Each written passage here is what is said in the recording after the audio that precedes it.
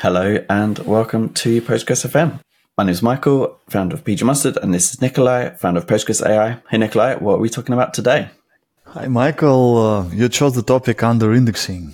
You said this is the most popular case you see, like when people lack indexes, table lack indexes, not people, of course. Yes, well, last week we discussed over-indexing and the problems that can come about because of that. And then that made me think, wait, why are we covering this case when we haven't covered the case I tend to see more often? And I think is, at least in terms of raw numbers of companies or people, I think more people are in this boat, even if they don't think they are. And I think that might be an important thing. I think you said you were going to do a poll, or you might be about to do a poll on whether people consider that they are under-indexed or over-indexed. I think a lot of people have added a lot of indexes, but for their trade-offs, either some of those are not necessarily precise or optimal, or there are some duplicates in there. Maybe like they have a lot of indexes, but they still could afford to have a few more precise ones to really help their workload. Right. Well, yeah, I don't have poll results right now, but right. So we think like over-indexing comes after you are in the previous position, under-indexing, right? So, and then over-indexing and then precise indexing, like evolution of the state of your index sets. So, yeah, I don't know. And the poll, it's not representative, even if a few hundred people answered, still we don't know. And of course, from my experience, when people ask us to help, like consulting practice, of course, we already see a lot of efforts to fix problems, and obviously sometimes too many indexes created. And obviously this is the state, not initial one. It's already some developed situation. So yeah, I agree with you that under-indexing is also an interesting topic, maybe more basic, but worth discussing. Yeah, and I've actually just realized, I probably should have realized this earlier, that it's possible to be both at the same time, right? Like you could bring in a consultant, they remove 10 indexes and add 2. Like it's possible that you're missing the perfect indexes, but also have way too many indexes. So maybe it's a bit oversimplistic for me to say. And interesting that if you come to some project, removing indexes is easier.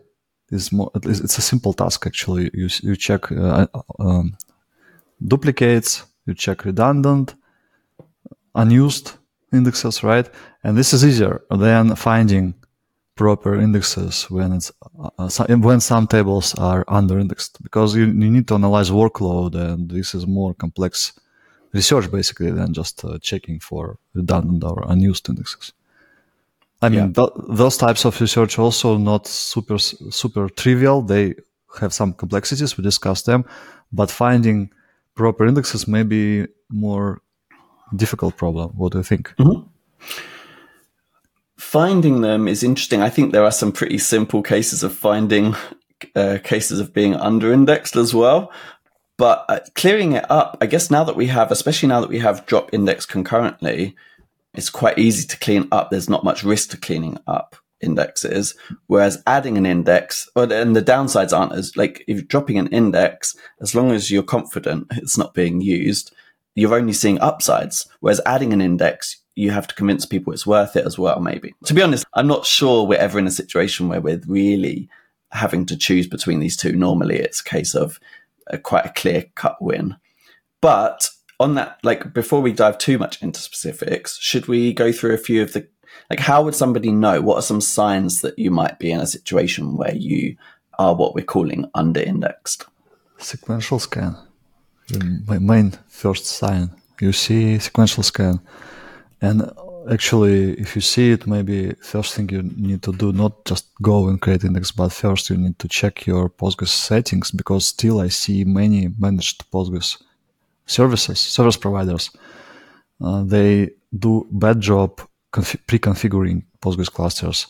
I see random page cost being 4 in so many places still. Yeah. They give you SSD disk and keep random page cost 4, which is for magnetic disks. And this is first thing you need to check if you have sequential scans more often than you expect in the scan, but you see sequential scan. Even if you don't have index yet, it's worth first checking this thing and only then start creating indexes, because otherwise you might see you created index, but it's still not used, because if random page cost is 4, it means that Postgres will prefer sequential scans more often, right? Yeah, I thought this. I was actually quite surprised when somebody I know was migrating from a provider that tuned it a little. They tuned it down to 2.0, not as low as you might suggest, but they were moving to a provider who didn't suggest copying across the config and had the setting as 4.0 and saw no issues at all. So I do have think a fresh case. Let's drop some names. Crunchy Bridge. Yeah. Crunchy Bridge. 4.0. I said great, like super cool that they provide real super user, unlike most of the others, but they also keep random page cost 4. What's happening there? I don't know. I think they make a good point that it's, well, in a way, it's not that important, right? Like, it's important for some subtle cases and for some cases where we're scanning a lot of rows. Edge cases, probably, right? But for the standard, like, primary key lookups, it doesn't make a difference. As soon as I agree, but edge cases happen more often than we would like to have them, right? So yeah, and as a managed provider, I think slightly more complex query, and you already have this problem. Yeah. I encounter with this problem very often. Like, we start optimizing, and this, like, I myself forget about it. That's why I'm raising this as a first thing, because I found myself in this position when I said, like, spend some time and then realizing, oh, random page cost 4, so many times already. Like, I can count like 10 times maybe during last couple of years. So it's a lot already. and we should fix it first and then move forward, I think. Cool. Going back to what you mentioned, sequential scans, do you mean, let's say, in the, like, statistics, we're looking at, like, in the system views, we're looking at the percentage of sequential scans done on a table, or do you mean, like, looking at a single execution plan of a slow query and it's using a sequential scan? Well, here you touch the topic of lacking the tools to analyze workload more holistically, because if we don't have auto-explain enabled, pgstar statements don't have plans. And you might guess that there is sequential scan looking at buffer numbers, right? Compare them to calls and think, oh, so many buffer numbers, maybe sequential scan there. But of course, I'm mostly talking about explain and analysis of a single query. So. But we can also look up, is it pgstat user tables? We can look at the proportion of queries that use sequential scans versus index scans. That could be, like, if you're under index, you might see a decent percentage. Actually, you are right. Yeah, at table level, not at query level, but at table level. Yeah. Exactly. Good point. That's one of the starting points that I would look at for, like, seeing if somebody is, like, thinking about overall they just haven't added that many indexes. That's going to be a real telltale sign there. But I was thinking even higher level things, like, maybe they're saturated on IOPS, or maybe they have high CPU all the time. Like, there might be some system-wide effects of doing a lot of these table scans as well, right? Right. So it's a good point. Analysis of pgstat user tables, it's a good idea. But also worth remembering that some queries do need sequential scan. For example, dump, or some reading whole table. Select count star from, select count star is already index scan, maybe index only scan, right? Yeah, but you're right. Like, this is actually probably worth mentioning quite early on that, I mean, I actually haven't looked at the percentage recently, and it will depend on, like, the size of the table, like the number of columns and things. But if you're scanning more than, I'm going to put out a number there, and this is wrong, but, like, it's roughly in the right area. If you're scanning more than 20% of a table, chances are a sequential scan is going to be faster, or at least as fast as an index scan, and less expensive. It depends. Overall. It depends. I know. Because, select count, if it's even whole table scan, you need all rows, count all rows. Index only scan will be much faster than counting with sequential scan, obviously. So it very depends. That's why honestly, I forgot about pgstat user tables, because I don't use it too often. I usually prefer switching to the next layer. This is very top level. Of course, if you go from top to bottom, it's great. You start with like looking at tables. Each table has a lot, participates in many queries, but I prefer going second layer queries, so persistent statements. And there we don't have the counter related to plans, and each query might have multiple plans depending on parameters. So auto-explain is good. And this is like, anyway, let's maybe skip it. We discussed this query analysis in other episodes. But the bottom line, sometimes you do need sequential scan. For example, if you dump, it's inevitable. But in many cases, if it's sequential scan, you probably need an index. Unless, as you said, we need to read too much of the table. So words cardinality and selectivity, to these two words are important to understand. If selectivity is bad, means that cardinality is high and we read too many rows, sequential scan maybe is fine. Right? Yeah. And the other exception is tiny tables. Like if you've got less than 100 rows in a table, like a lookup table, and you see like a high How many percentage rows you mentioned?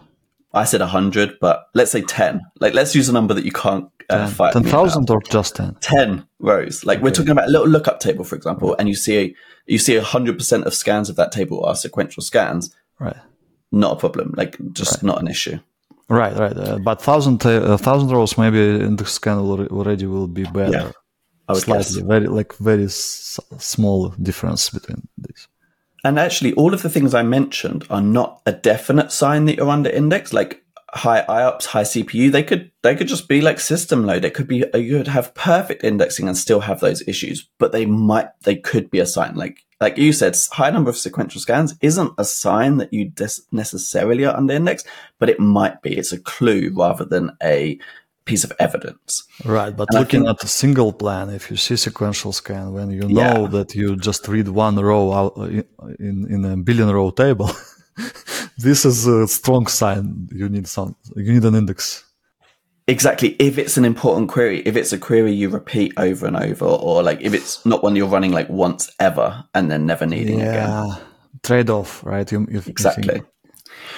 But yeah, I've got a couple of others that might be useful to think about. So we've got the high IOPS, high CPU, low index scan ratio. Also, like low cache hit ratio could be a sign. If you're using indexes nicely, chances are you are going to see more things being read from. And then a couple of other more obvious ones are slow deletes. If you're seeing that, there's a decent chance you're missing an index. And this is already like you dive to some specific topic. I mean, it's not very uncommon, but before we consider this, how about mentioning that you might have index scan, but it's still underperforming, and a sign of it, if you see in the plans, filter.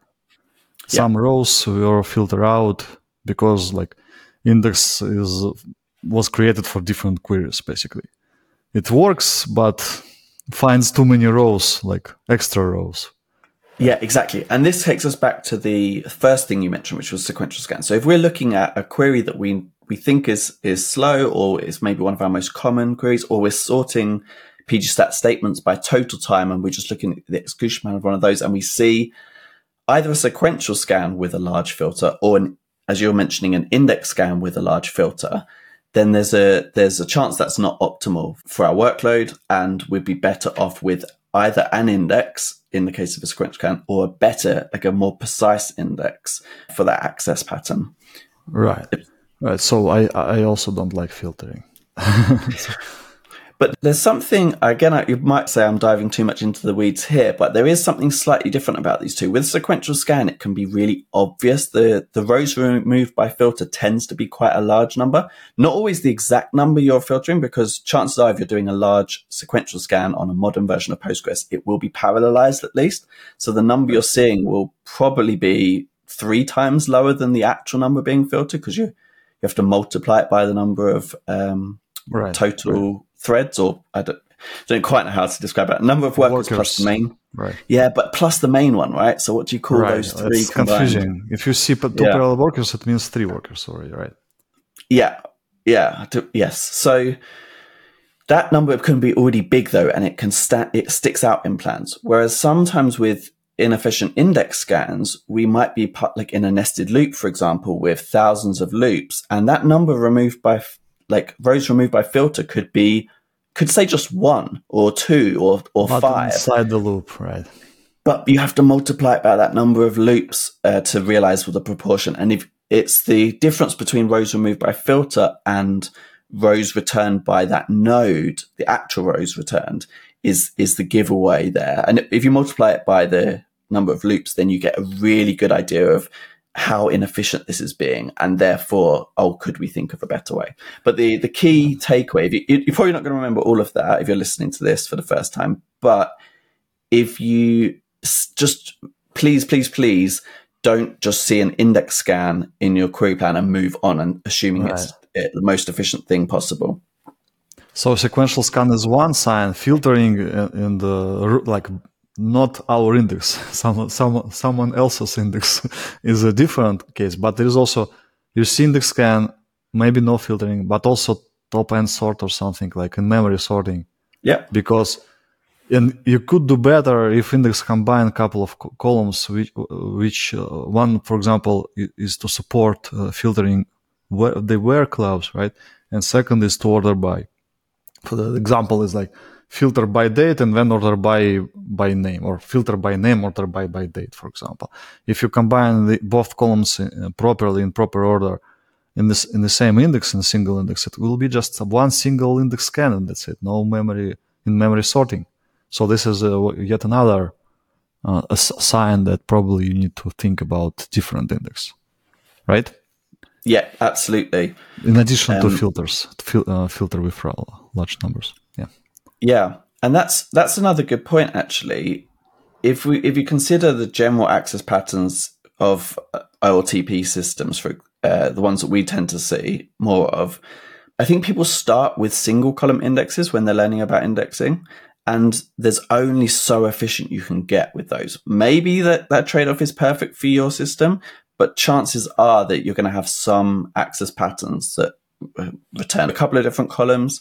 And for those, you're never going to be able to compete on efficiency with single column indexes, even though Postgres does have some optimizations around that, than you are with a precisely ordered multi-column index. And the key takeaway from me there that I still see people getting confused about is the order really matters. Which column you put first really matters. Which column you put second really matters, and onwards. Let's consider this simple example, which is very, very common. You filter by some city, for example. You filter by city and order by, I don't know, by ID in descending order. So if you have two indexes, one on the city ID or city name, if you put the name inside, and the second is on ID, primary key. These two indexes cannot work together well here. So Postgres will decide to choose which index to choose, and then perform additional either filtering, or if it's chose index on ID, or if it chose index on city ID, then it will be this top end sort in memory. And in this case, you just need which index? You need the index on city ID and then ID, right? Exactly. First filter, then order by. And the opposite order, ID and then city, would be pretty useless for that query. Right. It will be useless because order by is executed after where. Where comes before it. So we need the city ID to be in the first place on this two-column index. Also, if you create this index, you can drop an index on city ID. Yes. So that we can refer people back to forget. Yeah. Back to the previous episode, exactly. Previous episode for having too many indexes. Good. So we discussed basic things. Now, like, we move to the area you started to raise when you said foreign keys and so on. But I would say there are many, many cases, and foreign keys is one of them, when we talk about we need this index, but not too often. And this is like difficult because you need to decide. Because if you delete from a table and want to have it executed fast, but you do it only once per year, maybe you don't need to keep the indexes which support this delete, because the indexes occupy disk space. They slow down updates and inserts, as we discussed. And they even slow down selects, as we discussed. I mean, planning time. So, or not only playing time, if you achieve 16 locks, execution is slowed down as well. So maybe you don't need those indexes. But so every time you need to decide, okay, I have this report, for example, or this delete with foreign keys, cascaded delete, right? But it's executed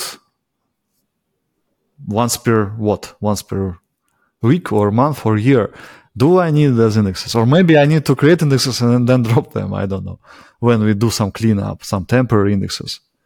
So it's interesting because there is trade-off here and this price you pay for indexes. And I'm again like echoing our previous episode, right? But let's consider particular examples of some cases. Like foreign key is interesting one, right? Yeah, I don't think I said foreign key. I love that you jumped straight to it. I think I was giving specific examples. Support deletes, okay. Yeah.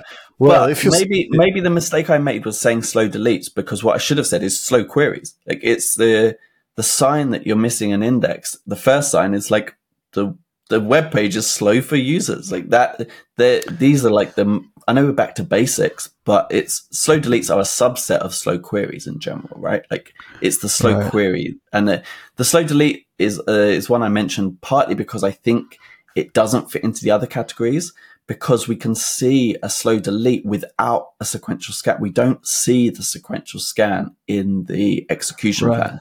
So it was more that you mean delete cascaded delete. When we have delete on some table, it works using some index scan. It finds rows to delete using some index scan, but it also needs to propagate deletion to reference sync tables. So we have a foreign key to us.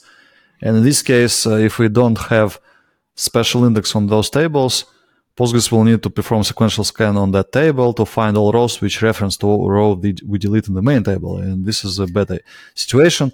Many DBA toolkits include a special report to find such under-indexed foreign keys. Usually on one side of foreign key, we have primary key usually, right? It's okay. But on the other side, we sometimes don't have it. And if we think about it, like this is the area where a reactive approach doesn't work well because probably you will like live quite long without encountering this plan at all. And then someone decides to delete something. For example, delete some user and all data this user produced. Very common case. And suddenly, if you don't use some asynchronous approaches, you want to delete everything. Maybe it's not a good idea, but it's a different story. In this case, suddenly, like you didn't delete anyone during a couple of months of your project. Then suddenly you try to delete, and it works very slow. So proactive analysis of such situation using that report and creation of indexes proactively here might be a good idea, right? But it depends again. It depends a lot on your use case. I understand it. Mm-hmm. I was just gonna say that I think it surprises some people that Postgres doesn't index foreign keys by default. So you can define it as a referencing, but you like with the primary key, we get the index implicitly behind the scenes to guarantee uniqueness, but it means we can use it for lookups as well. But foreign keys, we don't get indexed by default, but some frameworks do. So like, what are you going to say? Well, indexing foreign keys sound strange to me because like, again, we have two ends of foreign key, right? So one end, indexing with one end. And an index to the referencing column. Yeah. Right. But Django, for example, if I add a second table with a it's not called that in the Django world, but if I add this into my model, I'll get an index on the original table that added for me, and I think it's quite a sensible default for OLTP. Yeah. But I think this also a case when, again, like this is a case when we need some proactive analysis and understanding trade-offs.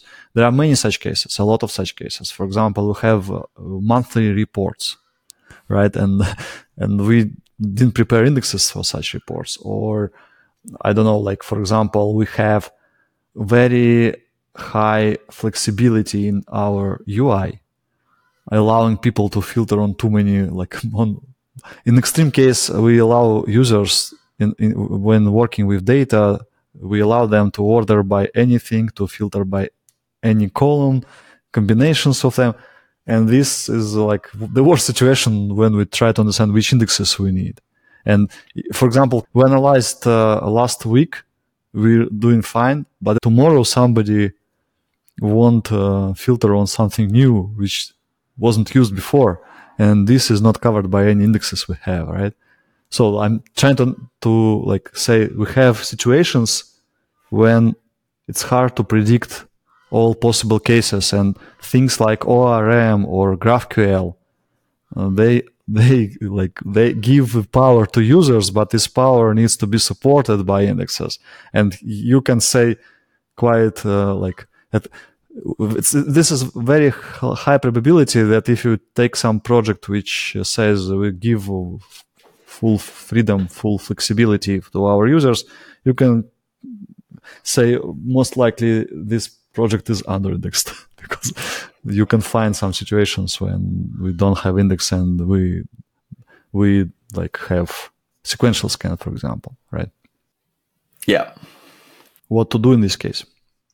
So, we're getting close to the point where we're saying what to do when you're almost optimally indexed and you've got a decision to make. I personally think that most people aren't in that situation, and the overhead of adding another one is going to be worthwhile. But as we've discussed in the previous episode, if you take that to its logical conclusion, you're going to end up in a situation where you have probably more indexes than is optimal.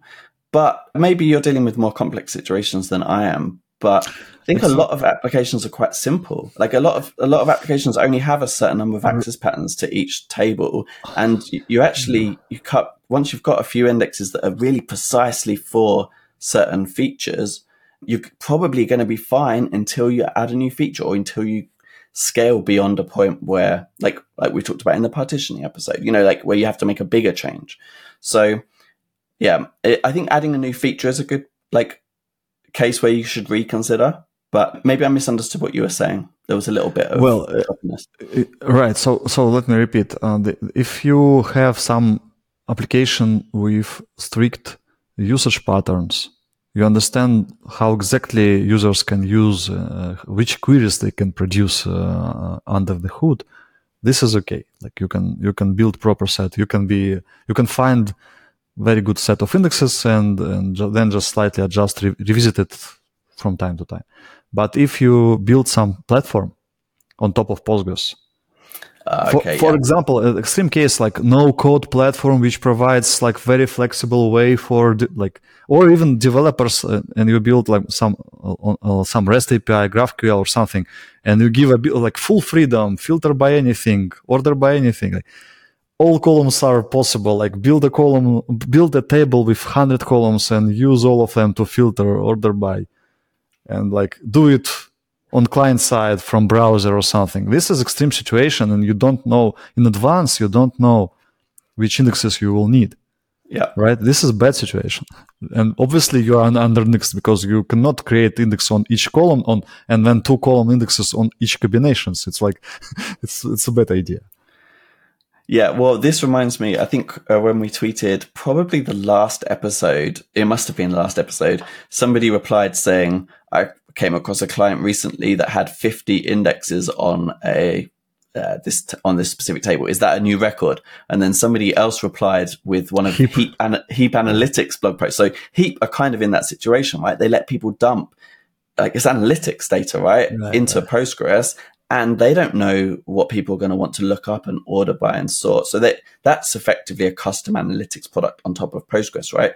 So I would probably direct them at this Heap Analytics. It was not many columns situation. This is old but very interesting article. They indexed. They created a lot, how many? 100,000? I don't remember. Millions of indexes. Yeah. But partial ones. So they indexed some rows, not whole table, some rows of it. And they also decided to go with create index without concurrently. They explained why. I don't remember. It's an interesting article, but it's a special case.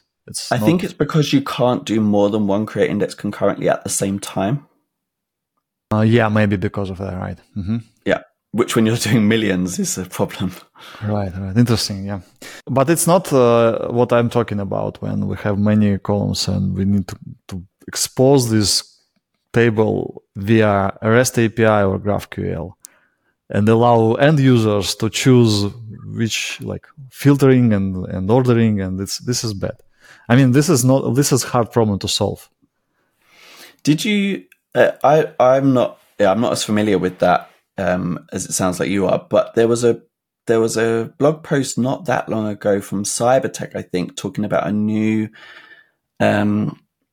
extension, I believe, that was to do with this kind of like I think it was designed or the example they gave was for like an online shop that wanted to let you filter by any category. Like you want to pick men's t-shirts and then color, and at each stage they wanted to give you a count of how many there were in those categories, and it was like a new algorithm for getting those counts quickly on any custom data set. So I'm guessing there's something in that. It's called faceted search, right? That's it. Yeah. Right. Is that related? Yes, but if you're building e-commerce system and need this, it's solvable problem. I'm talking about platform for people who don't want to dive into index details. For example, think about Supabase, for example, right? But maybe even more like people who don't understand databases and don't understand indexes, and they need to visually create tables and then build some mobile app or something. This is not good. Like this, you probably still need to think how to restrict the freedom, right? And think about indexes. Without understanding indexes, probably you won't achieve good performance if you have a lot of data, right? So you're saying as a platform provider, how much should you index things by default and how much should you let the users have like power to do that kind of thing? Yeah. So maybe you need to restrict the paths, and maybe if you have GraphQL, maybe you need to restrict possibilities it provides. Yeah, I mean, this is just a strict trade-off, right? Either you restrict things and try and give a certain amount of performance as a minimum, or you accept poor performance, or you have something in between. Like I've seen one product, for example, land on saying if a query takes more than if a user's changing a dashboard and it takes more than a few seconds to load, say to the user, could you restrict it a little bit more? Could you filter down to a smaller date range or something else to give it a chance of doing a faster scan? So there are like user facing things you can do, I think, in those situations, but we're in the strict trade-off land, aren't we? Right. I'm just trying to say, if you want to avoid indexing topic, maybe you won't solve the problem. You need to understand indexes and you need to make some decisions, probably leading to some restrictions. I think so. Yeah, good. And what else? How to build indexes faster, maybe? Honestly, I think this is enough. There's so many articles I see go into kind of the different index types, and they go into partial indexing and index on expressions. And it gets complicated fast, but honestly, the basics are, well, I guess they're the basics for a reason, but I think you can get a long, long way just with single and multi-column B-tree indexes. Right. But yeah, obviously everything else could be left for another day. Right, or gene index for some more complex data, like JSON or arrays. But again, let's finish with a reminder that if you decided to add an index, also consider the cost of the price you are going to pay for it. It's not only storage; it's negative effect of existing queries. It will be small, but in some cases it's significant, especially if you had hot updates, heap only tuple updates, and then you create index and lose them. Updates can be significantly slower, and heavily loaded system it may be very noticeable. And if you're in an even moderately loaded system, you probably don't want to just create an index. You probably want to create index concurrently. Right, but we agree to discuss this next time, how to speed up and do it right and so on. Okay, that's how to slow it down, but how to keep it safe. Right, 2 times slower. Right. Okay, good. Nice one. Thanks so much, Nikolai. Thanks, everyone. Thank you. Catch you next week. Bye. Bye.